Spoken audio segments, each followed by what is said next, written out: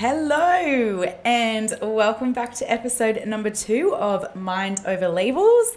Today we will be focusing on the screening and diagnosis of ADHD in Australia. So if you're a mum, dad, a friend or partner, we're going to go over some possible screening options that are available. I just said screaming, I meant screening. We'll also go down the official diagnostic process in Australia. Concerningly, research finds that only 1 in 10 adults and approximately 1/3 of all children in Australia with ADHD are recognised and receive treatment. This is exceedingly difficult for people with ADHD symptoms to obtain a formal diagnosis due to the complexity of the system, significant costs involved, and long wait times for assessments. We'll then go over why wait lists are so long and what changes are currently being done. We'll then finish off with some ADHD humour. So we're going to be divulging into some things that the potty audience has written in. So tell me you have ADHD without telling me you have ADHD. Some of these are really funny and I'm sure you can resonate with them. And then last but not least, we'll finish off with this week's Googled fun facts. I will enlighten you on a segue journey of another useless, amazing, crazy fun fact. Perfect. Let's crack into it. So we have screening options in Australia. So there are 5 free online assessment screening options that you can get done in Australia. It is worth noting that you can't actually get a diagnosis of ADHD from a self-assessment. In order to get a diagnosis of ADHD, you do have to be assessed by a specialist in the field. But this is a really good, step in the right direction if you suspect you have it and you don't want to go down the long and costly path of going to see a medical professional for an ADHD diagnosis. So number 1 is the ASRS, which stands for the Adult ADHD Self-Report Scale Screener. That is a mouthful.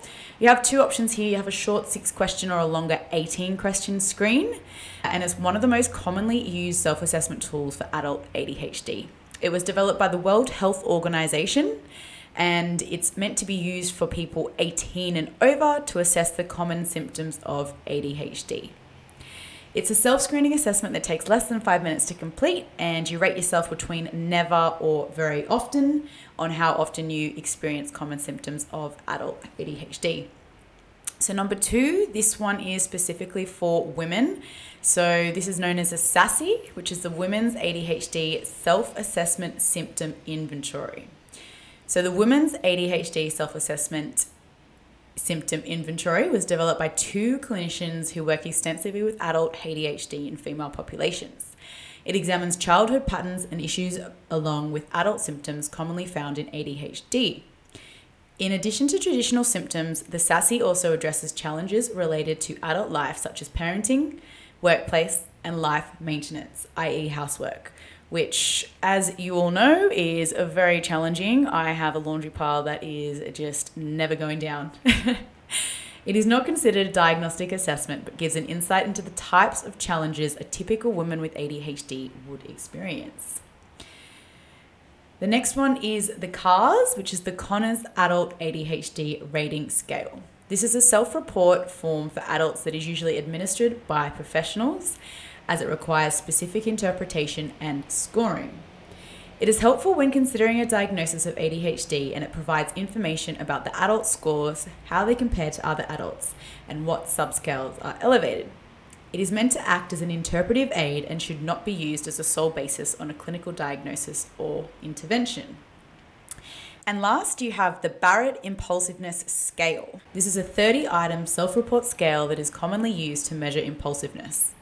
Participants respond to each item using a scale of 1, rarely to never, to 4, almost always.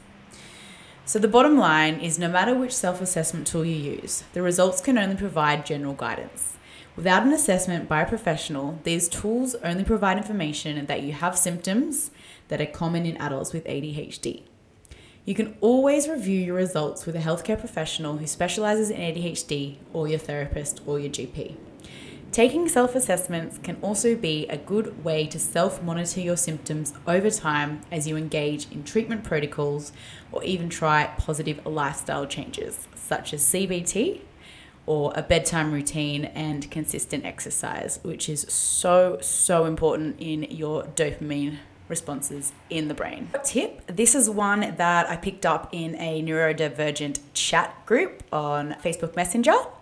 The ACAP, which is the Australian College of Applied Professionals, they have a clinic in Sydney CBD who offer a range of psychological services to the community at a nominal fee.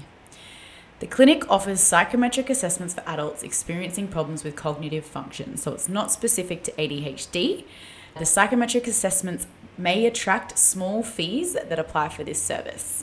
So I know for coaching with ADHD, there's a small fee of $25 per hour just to cover admin costs and things like that.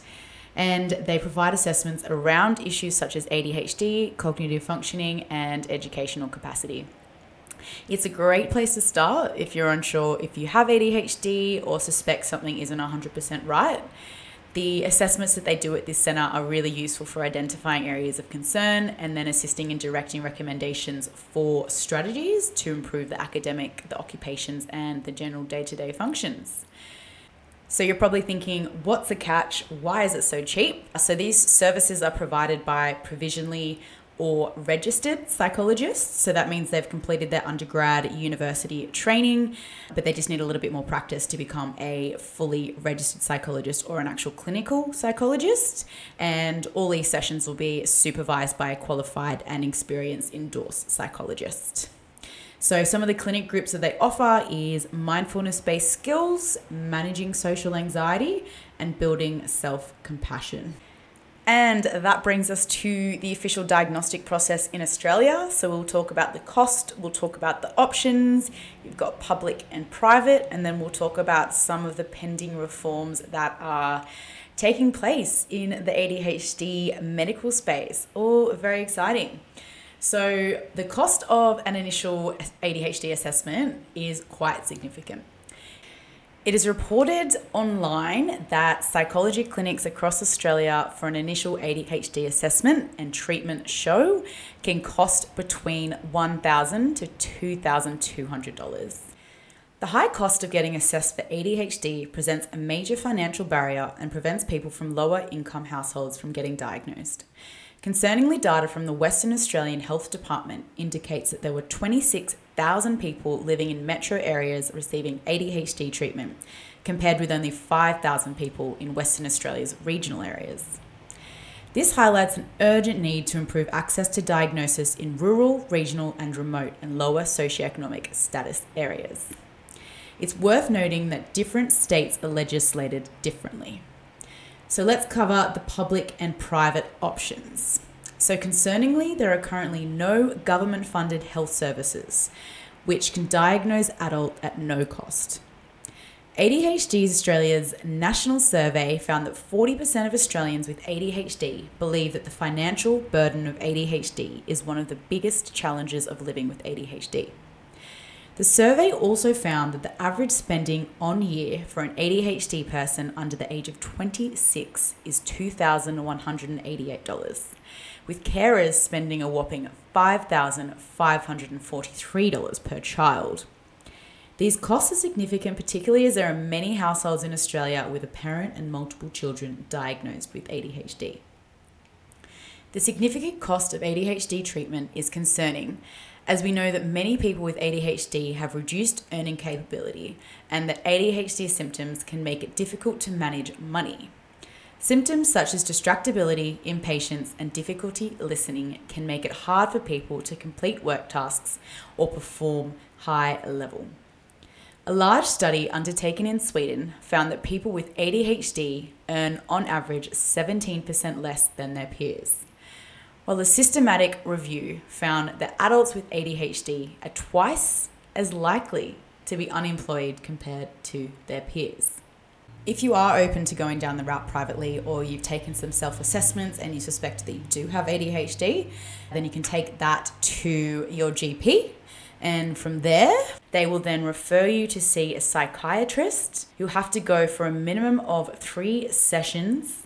The initial appointment can be anywhere from $450 upward, with 2 subsequent sessions and then ongoing medication reviews.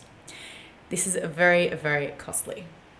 So why are the waitlists so long, and what is being done to overcome these long waitlists? The ADHD Foundation report that many psychiatrists have long waitlists and don't accept new clients seeking an ADHD diagnosis. The Australian Psychological Society also state that 1 in 3 psychologists aren't taking on new clients. Concerningly, a 2021 consultation paper for the 10-year National Mental Health Workforce Strategy indicates that there is a massive shortfall of nearly 8,000 full-time workers across Australia, which indicates an urgent need to expand the workforce to address the unmet need.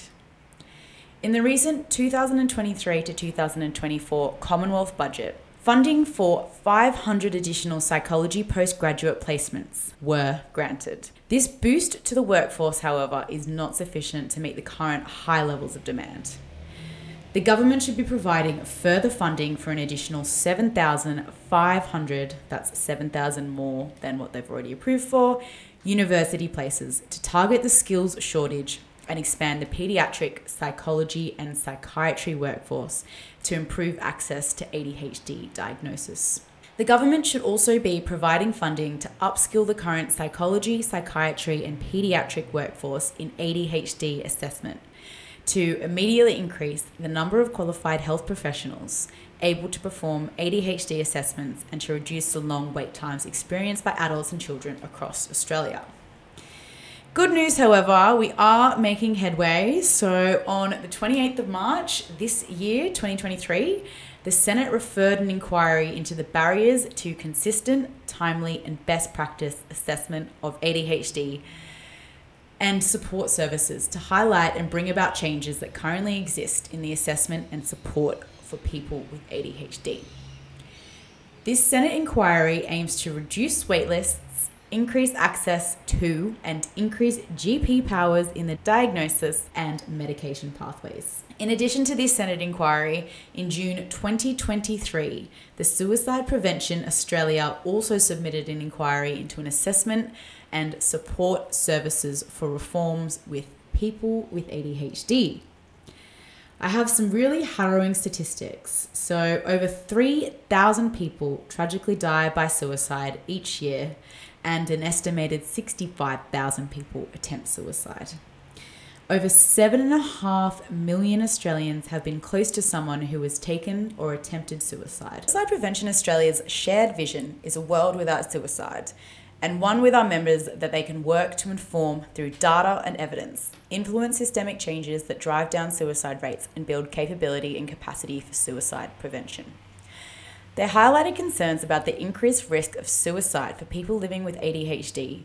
ADHD symptoms such as hyperactivity, impulsivity, and inattention can have profoundly debilitating and disruptive impact on people's lives and can cause significant behavioural, emotional, and social difficulties.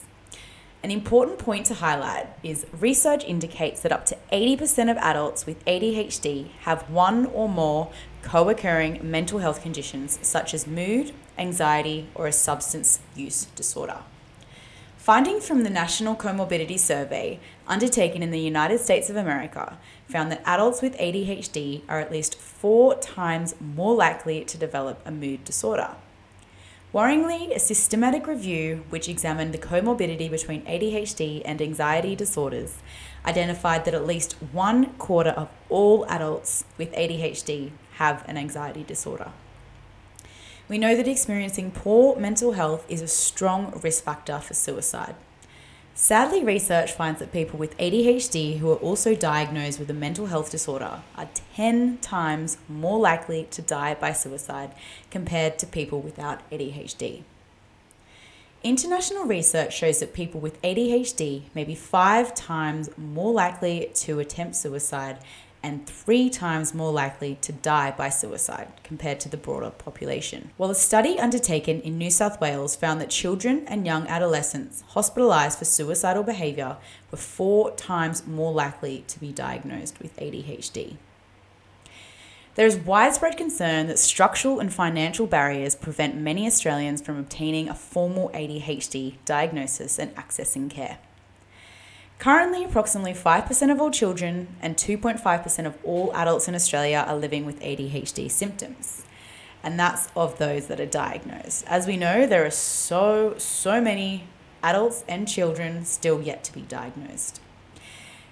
It is suggested that 75% of people with ADHD remain undiagnosed. That's massive. Concerning the research finds that only 1 in 10 adults and approximately 1/3 of all children in Australia with ADHD are recognised and receive treatment. Considering the elevated risk of suicide for people in Australia with ADHD, there is a really strong need for early identification, access to diagnosis and treatment, and robust support services that are affordable. So in summary, there were 9 recommendations provided to the Senate to improve access to ADHD diagnosis and reform the current system that is very flawed. These were presented to the Commonwealth Government in June 23. Number 1, the government should work with the state and territory governments to ensure that all ADHD practitioners have received appropriate training and can identify and diagnose people with ADHD. In addition, they also need to ensure that ADHD medication regulations are consistent across all states or territories to improve access to treatment. A national education and awareness campaign needs to be put in place for ADHD to improve the knowledge of symptoms and encourage people with symptoms to seek diagnosis and treatment. A little bit here like what we're doing on the Mind Over Labels podcast. Thirdly, they also need to fund a suite of resources for parents, teachers and practitioners to increase awareness of ADHD symptoms to improve the rates of diagnosis. In order to capture the existing burden and the lack of practitioners, 7,500 new university places for students to study pediatrics, psychology and psychiatry to expand the ADHD practitioner workforce, as well as funds for ADHD assessment training to upskill the current existing workforce. There also needs to be recognition of ADHD as a primary disability under the National Disability Insurance Scheme to help people struggling with the financial costs of ADHD. Subsidisation of ADHD assessments within the psychiatric workforce within the Better Access Initiative to facilitate equitable access to diagnosis. And lastly, suicide prevention training for general practitioners needs to be done to improve the ability to recognise and support people at risk of suicide. Media reports indicate that due to the acute shortage of qualified health professionals capable of diagnosing and treating ADHD, that Australians have been forced to travel interstate to access care, which is time-consuming and expensive. Concerningly, states and territories across Australia have different regulations for ADHD medication. Medication prescribed in one state may be illegal to dispense in another. So exploring the non-medicated / behavioural treatment. If, for example, you want to access CBT, which is cognitive behavioural therapy, the Australian Psychological Society suggests that a private psychologist charge $280 per session. Of that, Australians can then access 10 Medicare-funded standard psychological therapy sessions per year through the Better Access Scheme through the GPs. Under the Better Access Scheme, the rebate for a $280 therapy session is only $131, leaving people with significant out-of-pocket costs. People with ADHD symptoms also require more than 10 therapy sessions and require at least 12 to 14 sessions of CBD to actually see the progress. The high cost of treatment is a major barrier preventing many from accessing care. Worryingly, a Productivity Commission report shows that nearly a quarter of people are delaying seeking treatment due to the high cost. Symptoms such as distractibility, impatience, and difficulty listening can make it hard for people to complete the work, tasks, or perform to a high level. So in this next segment, I'm going to give you some tips for ADHD decision paralysis. I know that if I have a long list of things on my to-do list that I'll freeze and I'll sit and I just won't action any of them. So what is ADHD decision paralysis? It is the inability to consider or decide on one options. It stems from a mix of internalized and executive dysfunction. It also can affect me when I'm standing in a supermarket and I need to decide on some bread, or I need to decide on some apples, Or if someone says, make a decision on this, then I freeze and I don't have the ability to think effectively, even though I know the answer. So if you suffer with ADHD decision paralysis, here are 8 tips for dealing with your choice paralysis. So number 1, write everything down. For those with ADHD, staying organized is crucial. Usually if it's a big decision and you have a pros and cons list, getting everything out of your head and onto paper can be very, very helpful. Number 2, if you break your tasks down. Breaking tasks down into smaller bite-sized pieces can feel way less overwhelming. You can also see them as little action items and complete the task a little bit easier.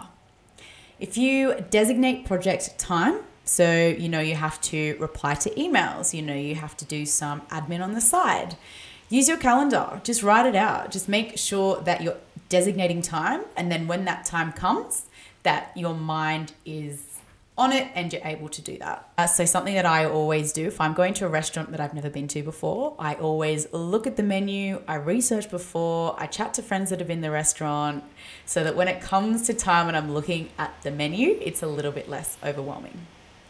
I think as well, it's really important to not make perfection the goal. A lot of us can kind of get caught up with perfectionism and, I'll do a task, but it needs to be absolutely perfect.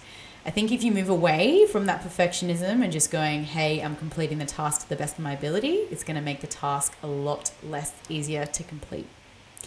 Schedule rewards. So as we know, the dopamine center in our brain is affected with ADHD.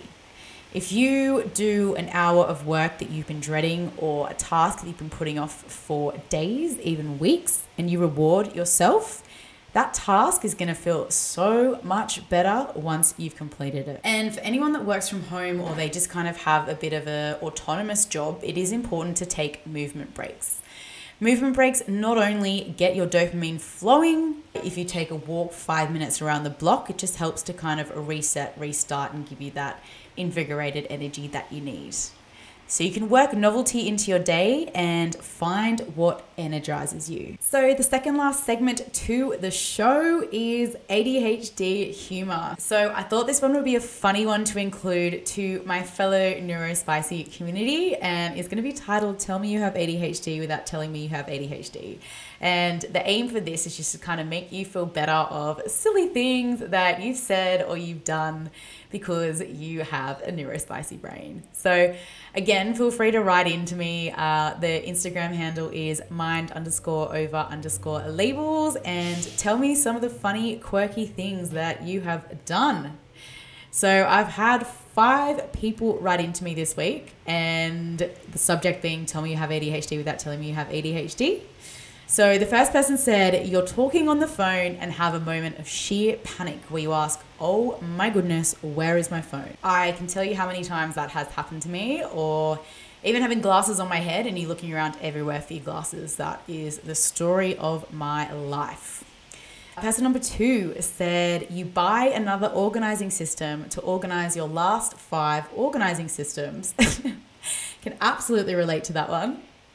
The third one is you start cleaning the kitchen and you find something that belongs into the office. You go into the office to put it away. You sit down and you check your emails. You go on Facebook instead, decide to write a poem. Several hours later, realize that water in the kitchen sink is cold. The amount of times that I go to start on a task and then I get distracted and time again I get distracted and then my day is gone. Thank you for that one. And the last one is you drain the can of soup that you've just opened for lunch. Oh dear, I hope you had another substitute lunch in the house.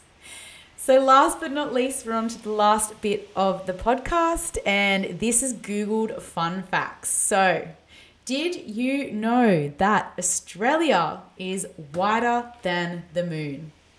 That's absolutely insane. So the moon's diameter is 3,476 kilometers. This is the yardstick comparison, and Australia is about 4,000 kilometers. So it is indeed wider. Wow. And then just because I know you're dying to know, some of the other fun facts about the universe while we're at it that I kind of went on a deep, dark rabbit hole. So there are more stars in the universe than there are grains of sand on all the beaches on Earth. That's at least billion trillion stars. Wow. Did you know that a day on Mercury lasts longer than its year? Mercury moves around the sun faster than any other planet, making its year the equivalent to 88 Earth days. While a day on Mercury, the interval between one sunrise and the next, lasts 176 Earth days. Wow. And lastly, it takes an astronaut 6 hours to put a spacesuit on. That's crazy. The spacesuit's function is to warm, cool, pressurize, and provide fresh oxygen. So a huge, massive thank you guys for joining in for a second episode of Mind Over Labels. I just wanted to say thank you. I really hope you've enjoyed the second one and it's been very informative for you. Next series, my housemate / best mate / biggest supporter, Penny Mack, will be joining me. And I'm very much looking forward to it. So thank you and enjoy the rest of November.